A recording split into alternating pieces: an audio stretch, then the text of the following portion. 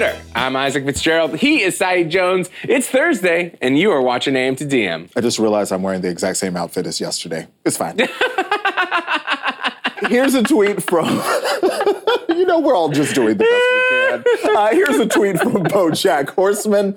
After watching the entire season of Tuca and Birdie, I can safely say that this show isn't just for the birds. Get it? Because it's a show about birds. But anyone can enjoy it. You're right, BoJack. Yeah, I'm sorry, this show is so goddamn good. Variety tweeted, 30-something women and their 30-something problems rarely get the attention they deserve, let alone from the male-dominated world of adult animation. This, among 1,000 other things, makes Tuca and Birdie a rare treat. A rare treat, but I hope to the point of that tweet that it's the beginning of a new era, because clearly, when you give women the reins. Yeah, people are invested. Shout out to Lisa Hannawalt. There's a great profile of her in the New York Times. If you want to follow her on Twitter, she's at Lisa Draws. She animated so much of BoJack. She was like the kind of the visionary behind what BoJack ended up looking like. And now she has her own show, and she crushed it. You've watched the whole season. I've watched the whole season. No spoilers, but it just gets better and better. And I'm going to rewatch it. I mean, basically, if you watch BoJack Horseman, my issue with BoJack Horseman is Isaac knows it's very well done, but I can't get into it because it makes me too sad. It's too there. There's a lot of dark stuff in there, a lot of grief. Yeah, so this show takes the idea of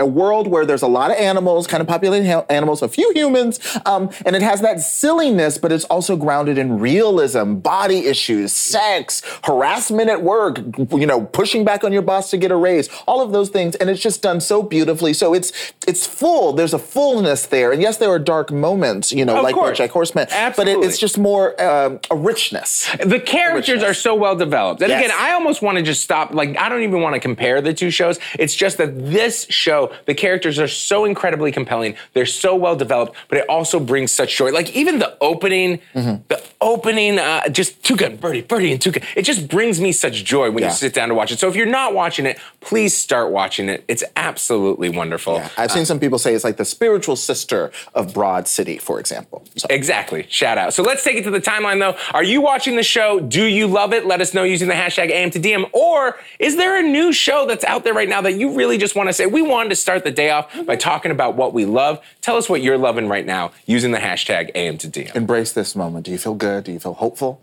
Let's ruin it. We're going live from the district with BuzzFeed News politics reporter Nidhi Prakash. Nidhi, before we get into our Democratic crisis, I've been told that you like Tuca and Birdie as well, right? I love it. It's so good. Do you have a favorite character? Yeah. Do you have a favorite episode? Oh my God. I mean, I love all the characters. I think the moment it got me hooked was the way that it dealt with sexual harassment. So one of the characters is sexually harassed at work, and she's trying to kind of just get on with it and not tell anyone close to her, but she's walking around with a literal hole in her heart the whole day. Yeah. And that was just the surrealism just hits you in the gut, it's beautiful. So yeah, her I'm boob, totally in love with it. Her coworker grabs her boob, and her boob is like, fuck this, and literally leaves. Yeah. It's like, I'm out. That is the other thing that I think makes it so wonderful. It's so grounded in reality. Right. It's got such real issues, but there is, like you just said, this surrealism to it that's so amazing. All right, but sadly, we can't talk about Tuca and Birdie all day. Here's a tweet from Zoe Tillman. The House Judiciary Committee has voted 24-16 to find Attorney General Bill Barr in contempt. It now goes to the full House for consideration. This is the first contempt proceeding of the Trump administration, and probably not the last, the way things are going. Well, okay. Here's a clip from CBS News of House Judiciary Chair Jerry Nadler after that vote. We've talked for a long time about approaching a constitutional crisis. We are now in it. We are now in a constitutional crisis. I thought he was going to say, we are now in the end game. We are now in the end game. But okay, I mean, we're now in a constitutional crisis. Nidhi, why are we in a constitutional crisis now? Why weren't we before? What's changed?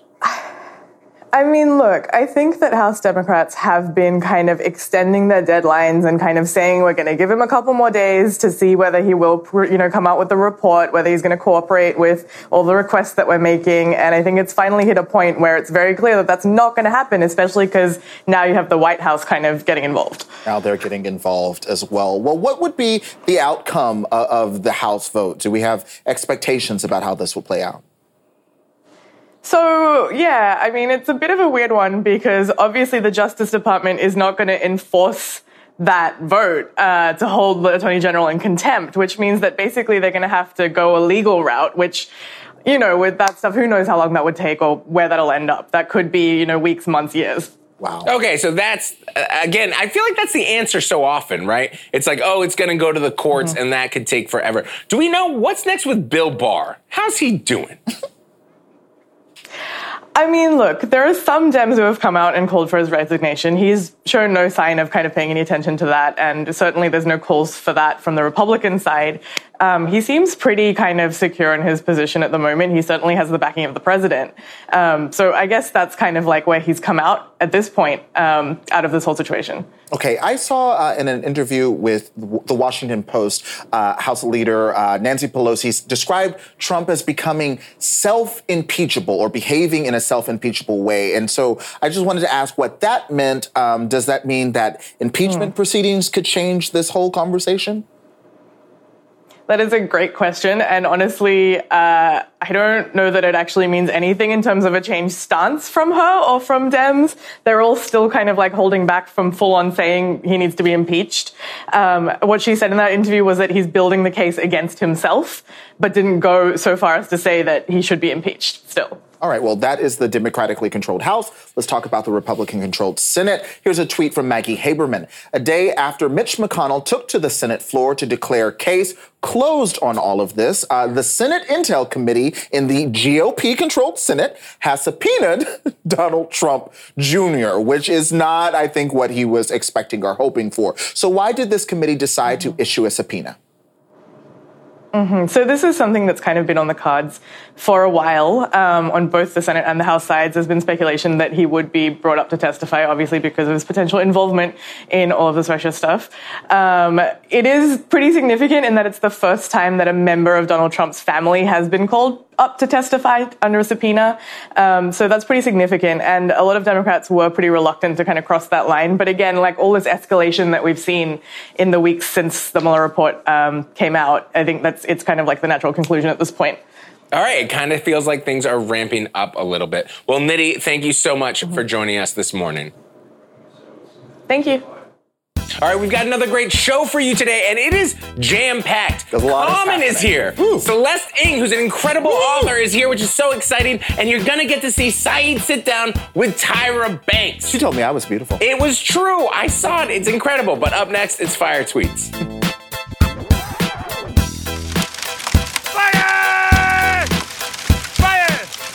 Welcome back. Hi. I just saw a tweet from Pixmaven. Are you guys going to talk about that crazy Georgia abortion ban? We are. Right after Fire Tweets. Right after Fire Tweets. We're going to get into it. Don't you worry. But let's do these real quick first. Here we go.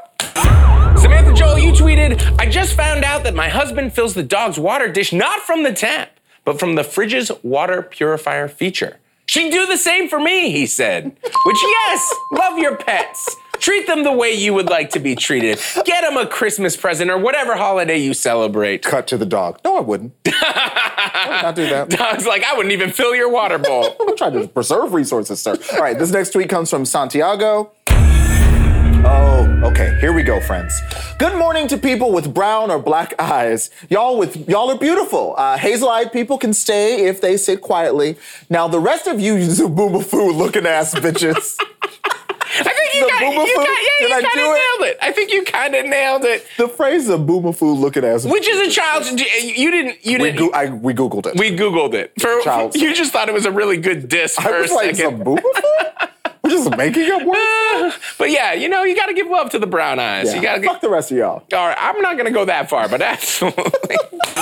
Chad, you tweeted, I be at parties with no data, standing in the corner, looking at my settings screen like, damn, this shit's so crazy.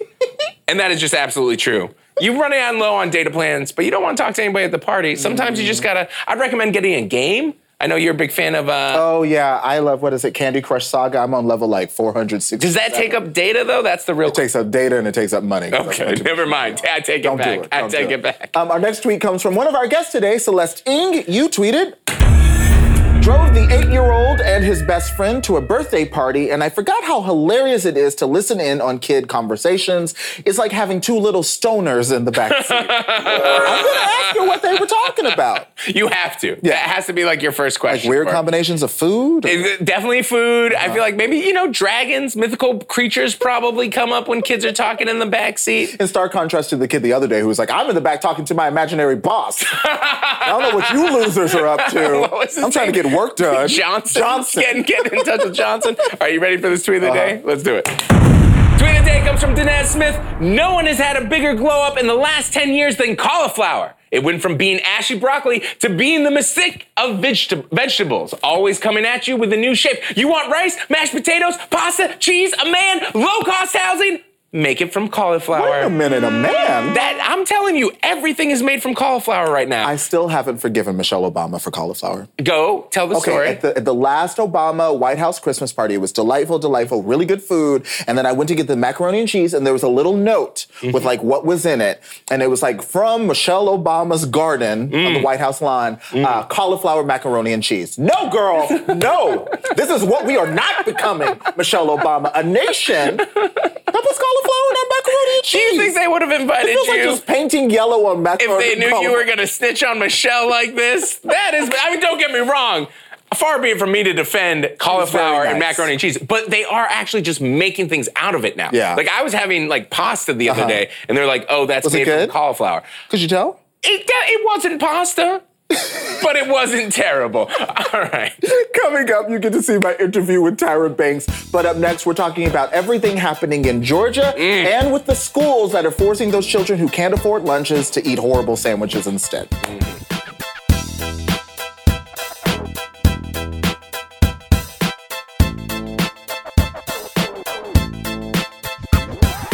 Welcome back. You asked if we were going to talk about what's going on in Georgia, and here's that conversation. A tweet from Politico first. Georgia's Republican Governor Brian Kemp signed legislation banning abortions once a fetal heartbeat can be detected. And that can be as early as 6 weeks, which is before many women know that they are pregnant. Furthermore, while the law will be challenged in court, there are 12 other abortion-related cases that are much closer to SCOTUS review and could pose a challenge to Roe v. Wade. So, of course, this is hugely significant, not just in the state of Georgia, but in all of those other states as well. And the stakes are very, very high. So we wanted to take some time this morning. And just talk about it. Absolutely. So you heard a bit of the detail of the law there, but here's a bit more. If not blocked in court, and of course Planned Parenthood, ACLU, other organizations are already mounting legal challenges, but if the new ban, is able to move ahead, it would take effect on January 1st. 2020. 2020. So coming up. Okay. Coming up soon. The HB 481 makes exceptions in the case of rape and incest if a woman files a police report first. Which is a huge if, because even no matter the circumstances, we know that so many of rapes and incest and these kinds of sexual assaults go unnoticed and underreported. Yeah, as do other, pregnancy circumstances. Again, 6 weeks is very little time to make a lot of really important decisions. And there are also exceptions if the fetus is determined not to be viable because of serious medical conditions. But this is a huge change, and it's something that people for a long time have been talking about and being like, oh, well, maybe it's not going to be like that. It's not going to be that bad. Right. This is very bad. This is alarming. Here's a tweet from Mark Joseph Stern. Under the new Georgia law, a woman who miscarries could be liable for second-degree murder. If prosecutors can prove that she is somehow responsible, she can be imprisoned for 30 years. 30 years. Okay, so this is where we enter, I think, a whole new category. The ban itself, it makes access just incredibly difficult for healthcare, and that is a problem in and on itself. But this takes us into a phase where also women are afraid of being criminalized. They're afraid of, what happens if my kid, did I do things wrong? This is terrifying, and going through these circumstances on its own is very stressful and anxiety-inducing. And so to know that women are also going to worry about 30 years in prison, we enter in a totally new phase. And that's, you're looking at like this hyper-local. There's also broader repercussions, right? You're going to have healthcare providers who are like, oh, the situation down in Georgia is actually very complicated and the law can get involved. We're just going to steer clear of the state, which of course is going to hurt the residents of Georgia. So we are talking about women's lives on the line in a very serious way. Yeah, I read a report that noted that according to a study in 2014, in the state of Georgia, there were about 14,000 legal abortions performed in the state alone. And people who study women's health and reproductive health always say that when you criminalize abortion, abortions don't stop. Legal abortions stop. So you're going to have women, going into unsafe conditions. So it's just a calamity. And this is a de facto abortion ban. This is what it is. Okay. So for now, unfortunately, we're going to have to leave it with this tweet from Planned Parenthood President Dr. Leanna Wen. She tweeted, "Bans on safe legal abortion care like HB 481 in Georgia have nothing to do with health care. They are about power and control over women's lives and bodies." And like we mentioned, of course, there are people that are pushing back on this. The bill will go into effect on January 1st, 2020, but it's going to see a lot of time in court first. All right, in other disturbing news, here's a tweet from CNN. A Rhode Island school district is facing accusations of lunch shaming after it announced a limited midday meal option of a sunflower seed butter and jelly sandwich for students who are in debt on their school lunch accounts. And this has rightfully taken over the timeline. I just saw another retweet. Ashley Ford and other people have been talking about it as well. But it is shameful and embarrassing. As someone who's worked in schools, and of course all of us have been students at different times, you know how embarrassing it is. You know, if your family's going through problems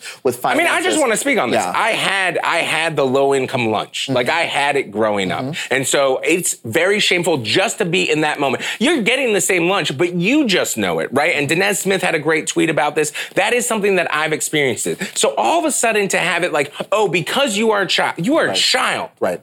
But your family owes this school money. We are going to give you a different lunch. And I think this, like your time in high school, you know what this is like. Yeah, seeing students, I mean, it's not in a vacuum. Obviously, other kids are going to know what's going on. And so you're adding undue stress to something that's not a kid's fault at all, right? They can't work. And they can't make money to pay for their lunches. You're going to have other students looking and seeing, oh, you have that lunch. There's a whole other the pressure of school is already so much. To really police kids' ability to eat at school is just so fucked. Unnecessarily cruel. Well, Jeff Liu, founder of lunchdebt.org, tweeted this: "Lunch shaming will start in Warwick schools soon. This is an awful way to deal with school lunch debt. The school district even denied a local business owner from donating money to help pay off some of the debt." And I just saw another tweet about this. It was a restaurant owner who tried twice, 2 different times, to donate $4,000 to solve this problem, and she was turned down twice, and the school district said all students should be treated equally. Denied it twice. Jeff joins us now. Good morning, Jeff. Good morning. Thanks for having me on. Thanks for all of your work. So this school district in Rhode Island is about to start limiting lunches. Why couldn't they accept that donation from a local business owner? It could be a lot of local policies that's on, with the federal government accepting checks. It just could be a lot of different things that they need to go through, but it's just awful that they can't accept money, because when a business owner is trying to send a $4,000 check to pay off these debts, but then the school district is letting them know that they cannot do that because they don't know how to allocate it to different students, which ones to do it. Now that on GoFundMe, there's a resident in Rhode Island that's fundraising over $25,000 as of last night. Are they going to deny a $25,000 check? That's a huge amount. That's a huge amount. Well, how else is the community responding to this story? Are there other efforts underway? Community is just, everyone's very angry about it. Everyone's talking about it. All major news outlets are talking about this issue because singling out a student that owes a lot of money with a sunflower butter and jelly sandwich is the same as a cold cheese sandwich. This is an alternative meal. And other kids would know getting it in a brown bag different than their hot meals.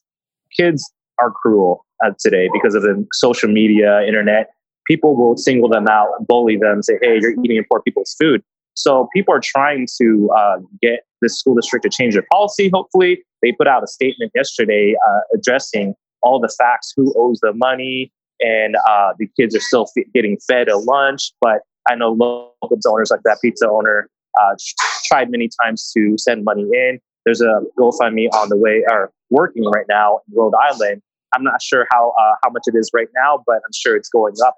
I'm confident that person that's raising money, I believe her name's Caitlin, is going to hit that $77,000 that the whole school district owes. Community is really coming together, and I really think how these kids are going to be helped. Okay, let's broaden the aperture just a little bit, though, because it's not just this one community in Rhode Island. Lunch debt has been a problem in this country for a long time. So could you just talk a little bit about the history behind all of this and the other ways that people kind of combat it? Yes. So I believe lunch debt has been ongoing ever since I was in elementary school and public school, but I just didn't put it together that my friends didn't have the money and were getting the brown bag lunch. So what this lunch debt is, basically, if a kid doesn't have money to pay for school meals, it gets charged to their account. School policies are varied from state to state, district to district, and if they don't have enough money or hit a certain amount, meals get denied. Some used to get lunches thrown out completely, which is very awful. And some people get an alternative meal like a cold cheese sandwich and an apple in the middle, or just crackers and an apple for high school, which is still not enough for them to focus for the day. And a lot of advocates like me are fighting for it. And right now we're just spreading awareness through just talking to media like BuzzFeed, fundraising money. A lot of school districts are accepting donations. They have these funds that are willing to pay off these school lunch debts. And some school districts are paying off the ones that have the biggest needs or the oldest ones. So there is a way. So I'm hoping Rhode Island finds a way. So communities around the nation, including what I did with Seattle Public School Districts, are fundraising money, are talking to local school districts, talking to legislators to change the law. And things are, working well. It's just that we can't just lunch shame these kids. It's just awful. They can't focus and learn to become the next future leader of this country. Absolutely. Cruel and unusual punishment. Jeff, thank you for your work and for joining us this morning. Not a problem. Thank you for having me on. Have a good day. Of course. And I want to make one note, kids are cruel, period. Social media has definitely helped, but as somebody that kind of grew up in this kind of circumstance, it's just kids can be mean. And absolutely. That's why, and they can also be wonderful and they can be generous. And that's why to put these kids in these situations is just so cold-hearted. Yeah, I just keep thinking of the Felicity Huffmans and the Lori Loughlin's of the world paying all that money for their kids who, because this impacts high school students as well, cheating to get into college. And then we have kids being shamed for poverty because their parents can't even afford to feed their children. This is our country. It's not a sin to be poor. Well, for now, we're going to leave it there. Up next, I'm talking to the wonderful author Celeste Ng. She's great on Twitter, great in the books, and she's about to be great on Yo TV and movie screens.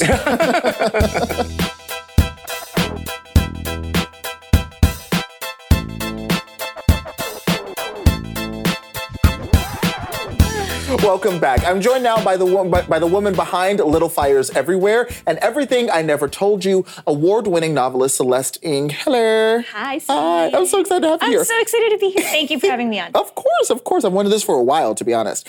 So earlier this morning, we read one of your tweets, in Fire Tweets. Congratulations. Here it is. Drove the 8-year-old and his BFF to a birthday party, and I forgot how hilarious it is to listen in on kid conversations. It's like having two little stoners in the back seat. Now, we were just talking about how quickly we forget about what we just tweeted, but do you remember this? What were they talking about? I do. It was a good long drive, and so they were talking about time travel, and my friend's best friend, apropos of absolutely nothing, said, did you know if you sent someone back in time a minute behind you, you would never see that person again?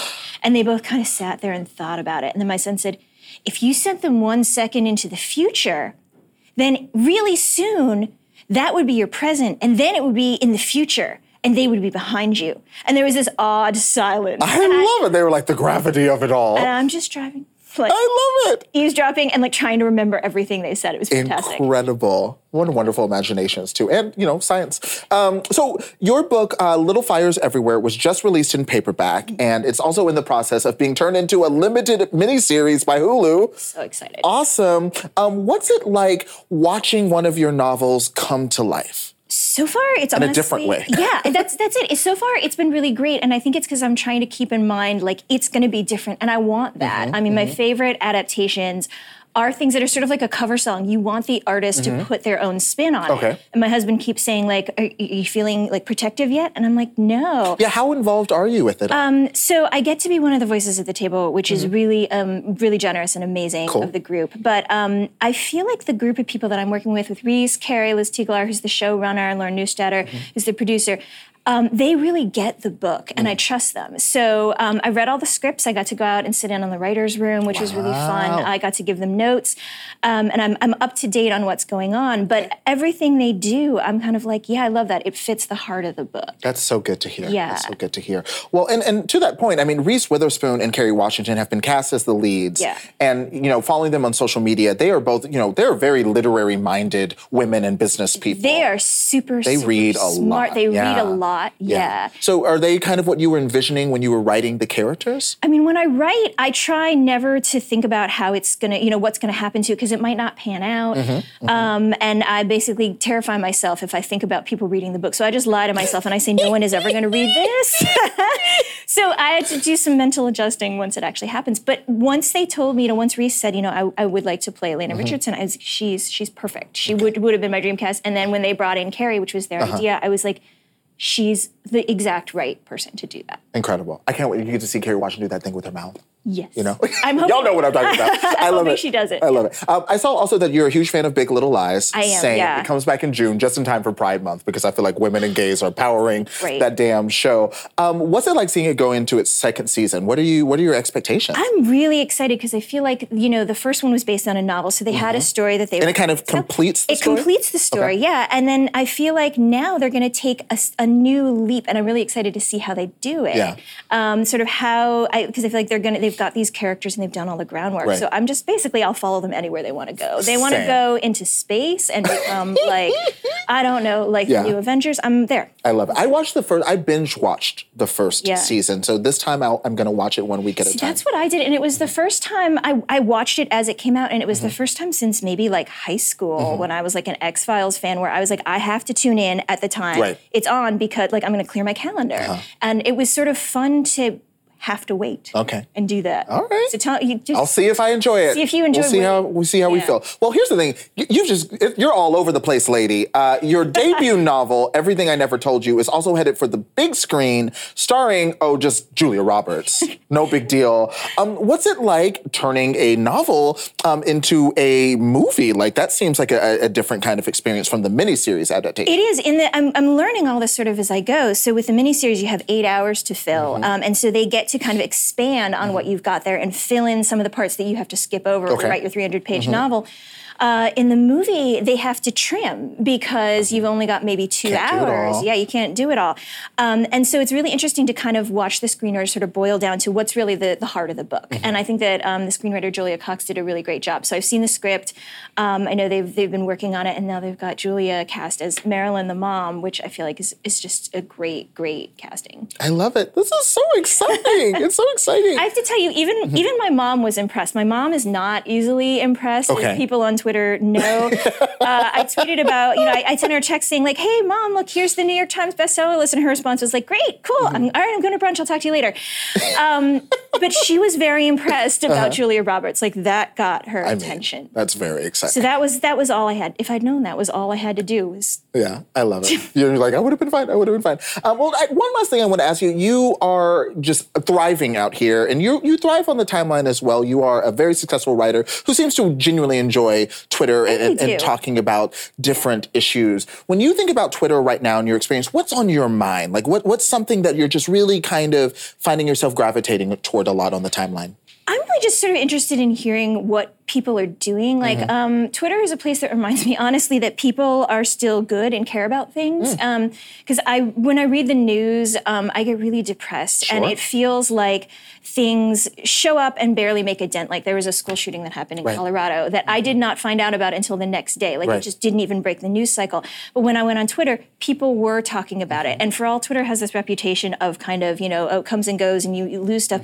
I feel like it is a place where people are having conversations. And since I work in my house, house. It's nice to go there and have conversations with people that I know and at least talk about these things and process and grieve and celebrate too. Yeah, it is a community in its own weird way. Yeah, it's definitely one of the glimmers of hope on Twitter. It's like finding those conversations. It is, absolutely. Well, you're creating conversations. Celeste, thanks for joining us this morning. Thank you so much for having me. Such a delight. Guys, make sure to grab a copy of Little Fires Everywhere. It's in paperback and bookstores everywhere.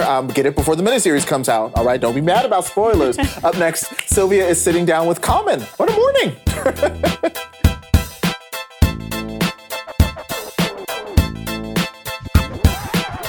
Welcome back. I'm sitting down with Grammy and Oscar-winning musician, actor, and author Common. Hi. How you doing, Sylvia? Good. How are you? Great. Good. So your new book, Let Love Have the Last Word, is the second book you've written. Yeah. How is it different from One Day It'll All Make Sense?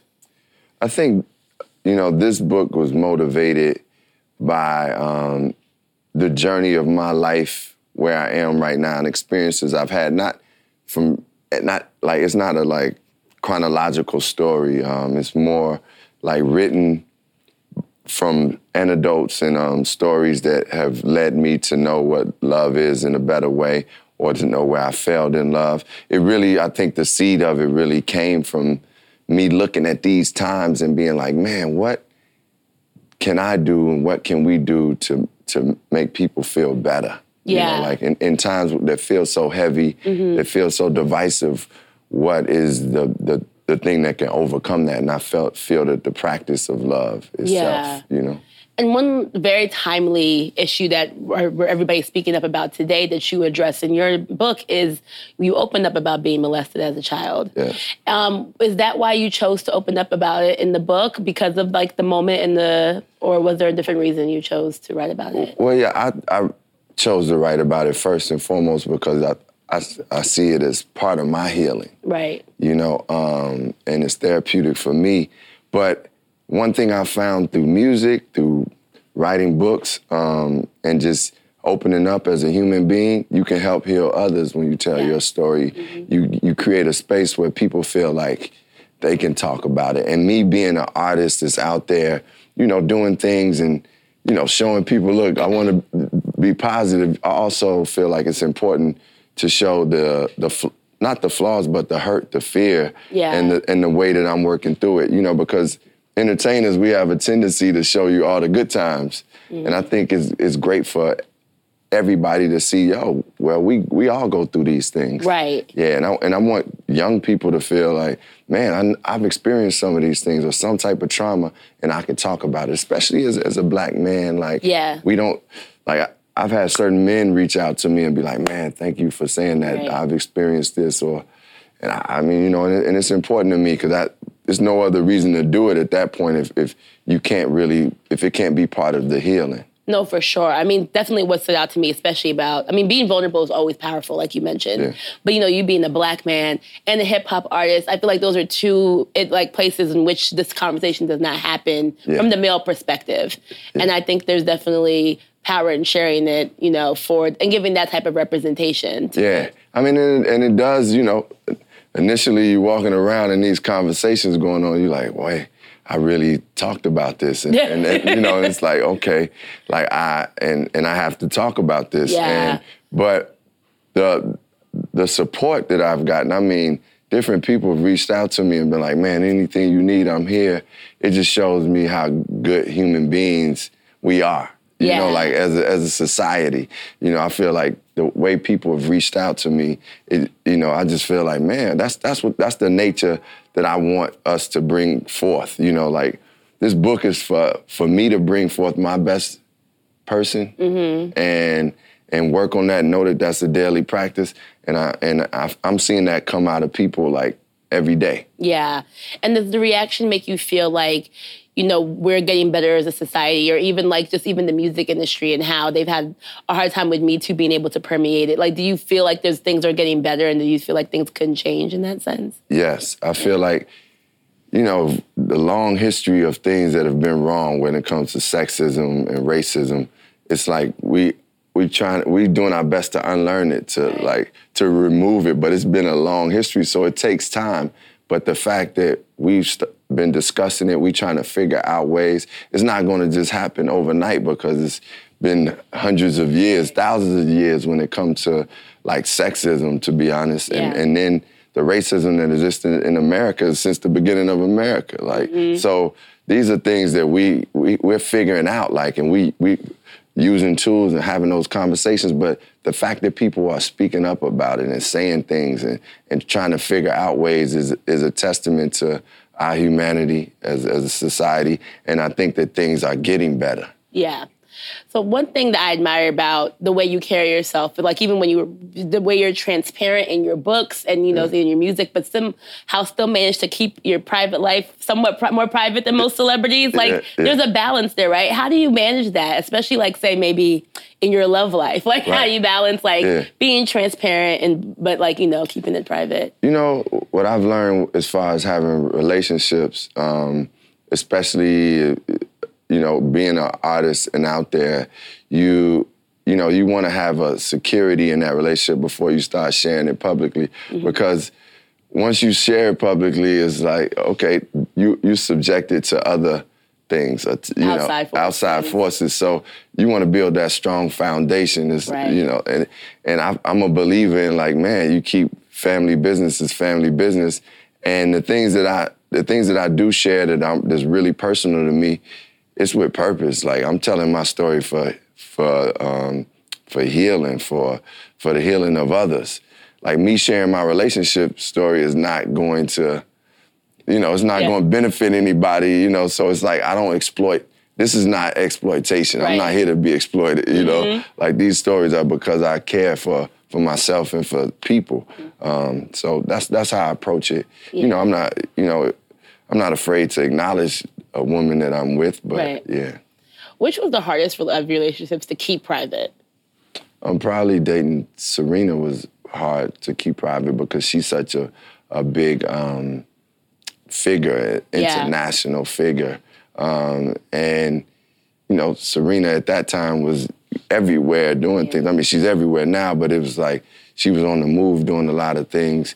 And we both were younger and like wasn't even trying to keep it private at that point, you know. So, but that's why I say you learn from certain things, and not that you know, at a certain point, you're not going to be able to keep it private. But I think when you first initially building a relationship, it's important that you create a certain foundation. You know, even I think that for everyday, you know, people that's not a celebrity or not on a public platform, you know.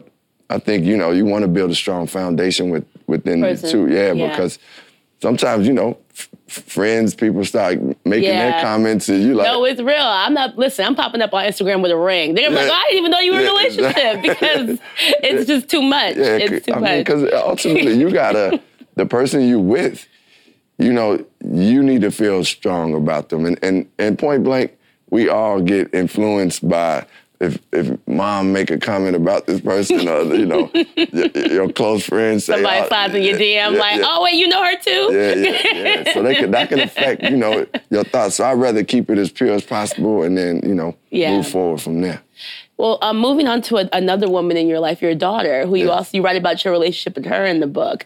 I think that's another place where you've really done a good job as far as like keeping her out of the spotlight. For like a lot of celebrity kids are very much in it, but like she, you know, is that now that she's like off into college, are you concerned about being able to maintain that same level of like her having her life separate from yours? Well, I think, you know, we did a good job. I have to, you know, give credit to her mother, who was also she played had a strong presence in making sure that Omoye, like, wasn't, like, caught up in the spotlight, didn't even, like, have that desire. Like, we tried to let her values be something that was more or less within herself, like, let her be, like, feel good about herself, not because, you know, her dad is this, you know, artist or anybody else. We wanted her value to be within herself, and I think that's what it is. She could be proud of me, but she's not like trying to draw off me. She's not trying to do everything. Besides, she want her tickets to the shows. Right. You know, like,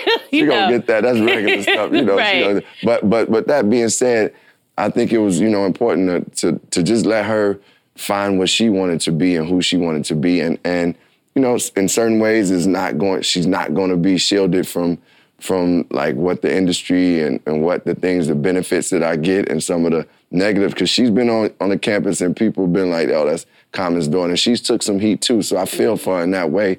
But, you know, with some of the bad comes the good too. Right. She also has some great benefits. So, you know, we appreciate that. And I just think she's a very smart, intelligent, wise young lady. So she's living her life. She's graduating from college tomorrow. So. Oh wow! Yeah. Congratulations to her, and to you, the parents. Thank you. Congrats to her. Though. She did a lot of hard work, you know. So congrats. Yeah. Well, thank you so much for joining us, Common. I really enjoyed talking to you about this in your book. You can get Let Love Have the Last Word. It's available wherever books are sold. Up next, Saeed is talking to Tyra Banks. Stay tuned. Hello, my queens. This is The Sit Down, and I'm here with supermodel turned entrepreneur and media mogul and founder of Modelland, Miss Tyra Banks. Well, hello. Hello. Thank you for all of this. Thank you. I've already gotten my life. Are you getting your life? I am. Because I did not make it to the Met Ball this year, and I'm like, I'm bringing the Met Ball to the Sit Down, honey. Camp. Let's evaluate. This is Judy Bankson. You understand? Meet George Jetson, his wife, Judy Bankson. I love it. Do you follow the Met Gala every year? Are you checking out the looks? I am so into it. It's insane. Yeah. Zendaya and La Roche.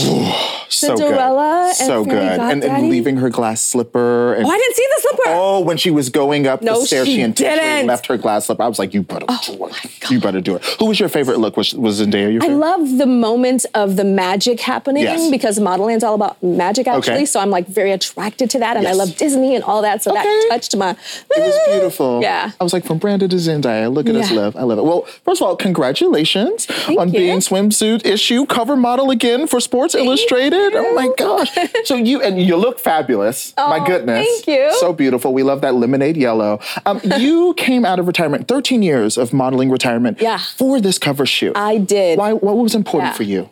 Well, first of all, I decided to come back to Sports Illustrated because it is the magazine that changed my life. Okay. Like, I was a very known model, high fashion model, but I got on the cover of SI and it made me a household name. It's almost like in 24 hours back in the day when the whole world was looking at the same thing all at once. And I pay homage to that. And so I said, I'm coming out of retirement and it's going to be SI.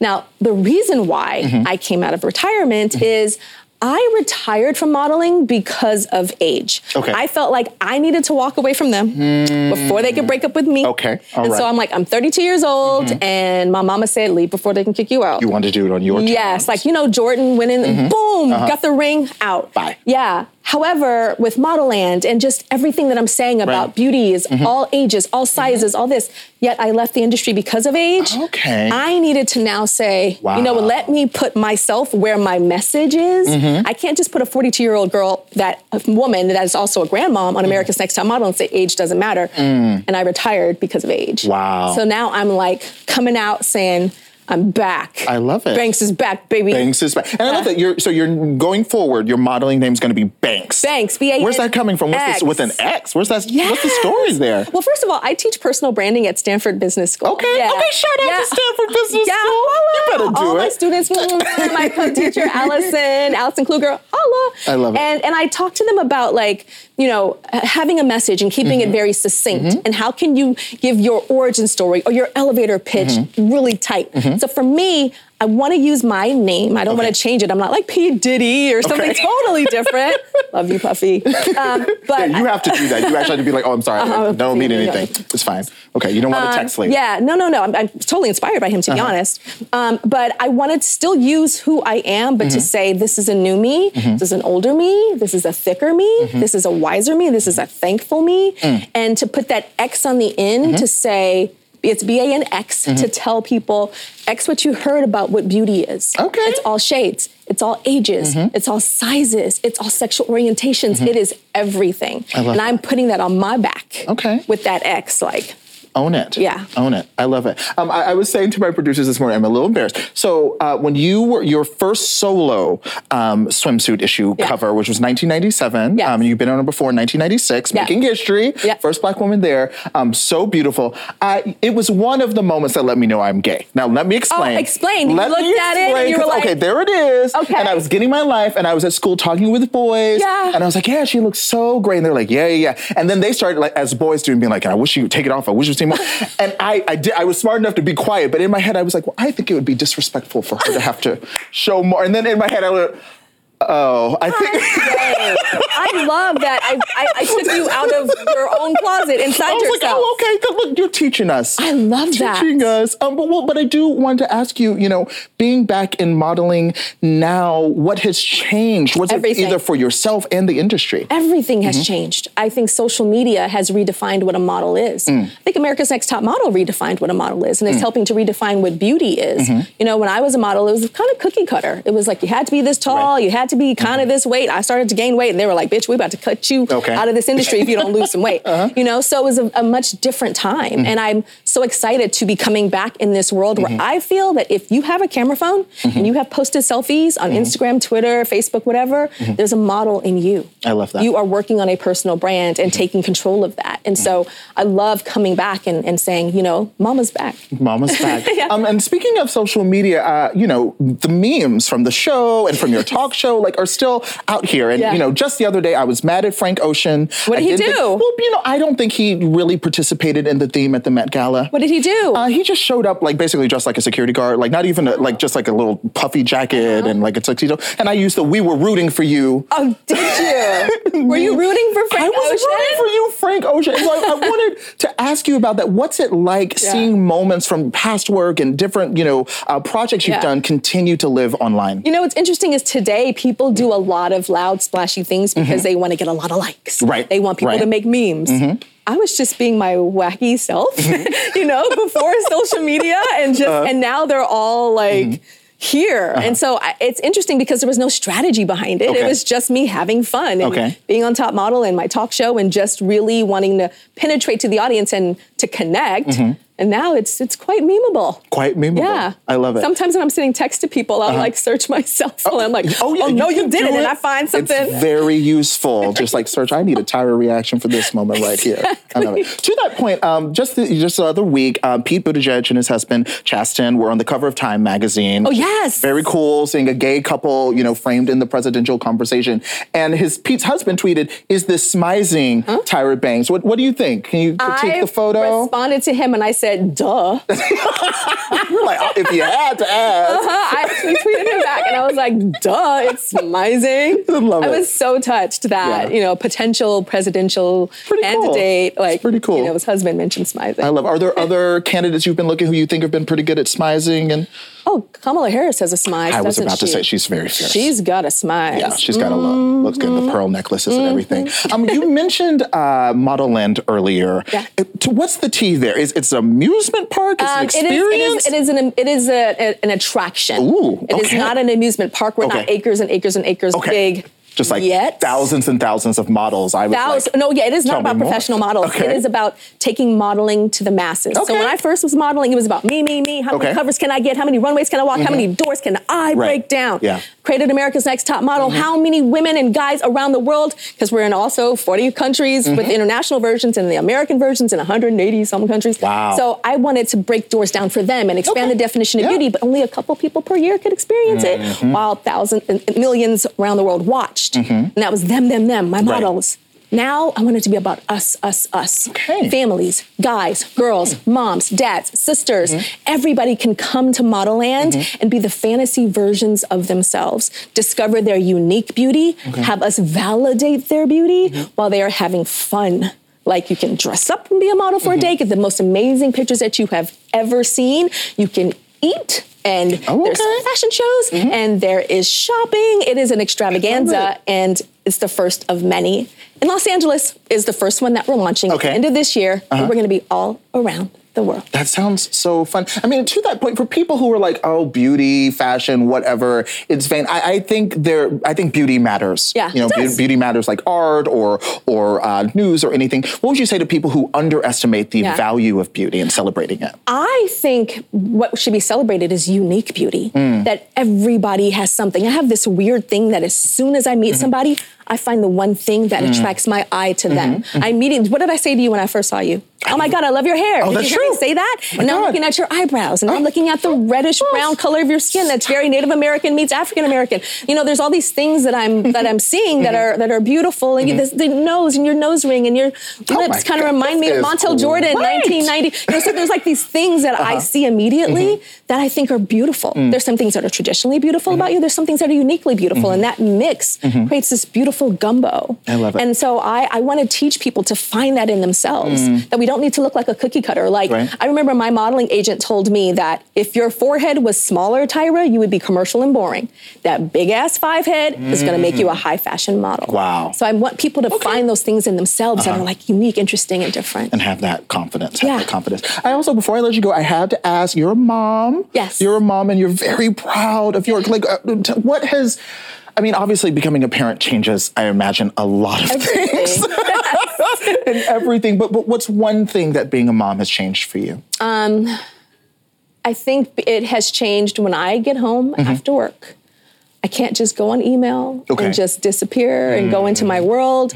I walk through that door, Mama, let me show you about my dinosaur. Baby shark, mommy shark, you know, it is just like that is that focus. That is my baby. And he will let me know if I am too busy. He will let his Nana know if she is too busy. And then you realize, you know what? This email can wait. Like, you are my everything, and you're not going to be 3 forever. You know, so it's like that working mom thing. Like, we're working really hard and that toggle back and forth, you know. But he's my precious. I love him so much. I love it. He can smudge. And he can smudge.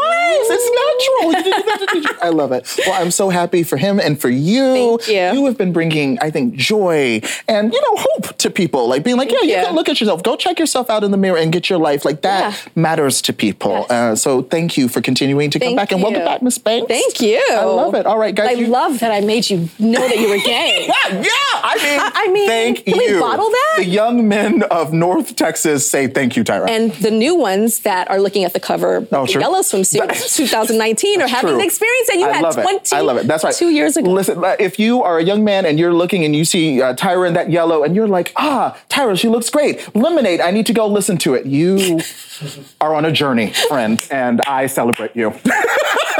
I love it. Guys, you can grab the new issue, the 2019 Sports Illustrated swimsuit issue. Today, it's everywhere. I love it. Get your lives, share it. Stay tuned for more AM to DM.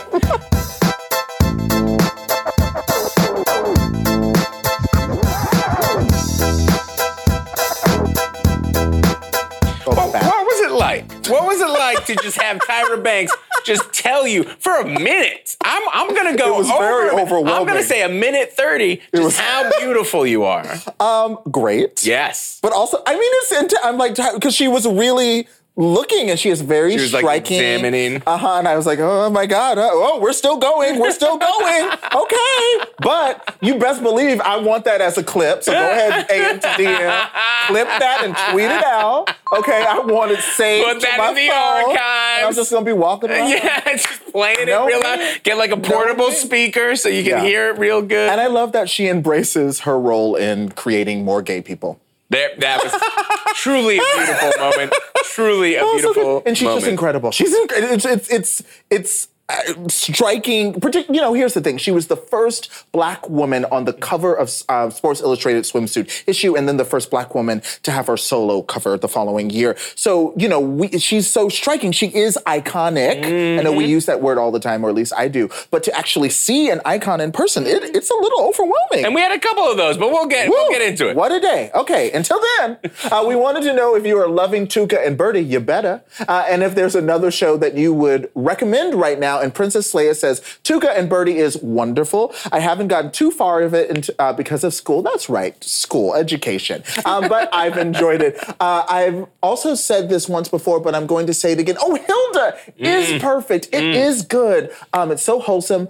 Agretsuko. Yeah, You're just living the life out there, Princess Leia. It's also perfect if you love animals, women, and work-life balance. Dude, I'm telling you, that one, Atsuko, is incredible. Okay. She's just, it's like very much about an office life, but then she loves to go do scream metal at the karaoke bar. It's really fun. I like it. Mousy Core added, I love the She-Ra reboot on Netflix. It's so sweet, and the animation and design are so lovely. It's everything I could have ever wanted from a remake of my childhood fandom. And that's another one. I've seen it a few times and been like, should I? I feel like you can go through them pretty quickly. It's pretty short, and I really enjoy that one too, for sure. What I think I'm learning about myself is I've watched a lot of animation. Same. Dragon Prince Hilda is incredible. Yeah. It's just really, really good.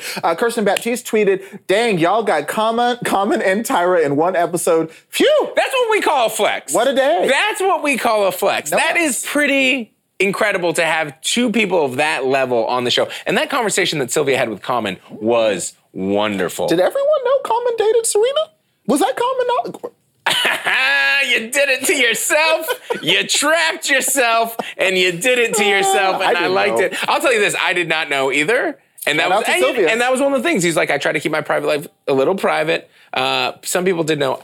If you dated Serena, though, have a tendency to bring it up. Also, the tea that I also got in the control room as I was going around. Tell me everything about Common and Serena. Drake was the rebound.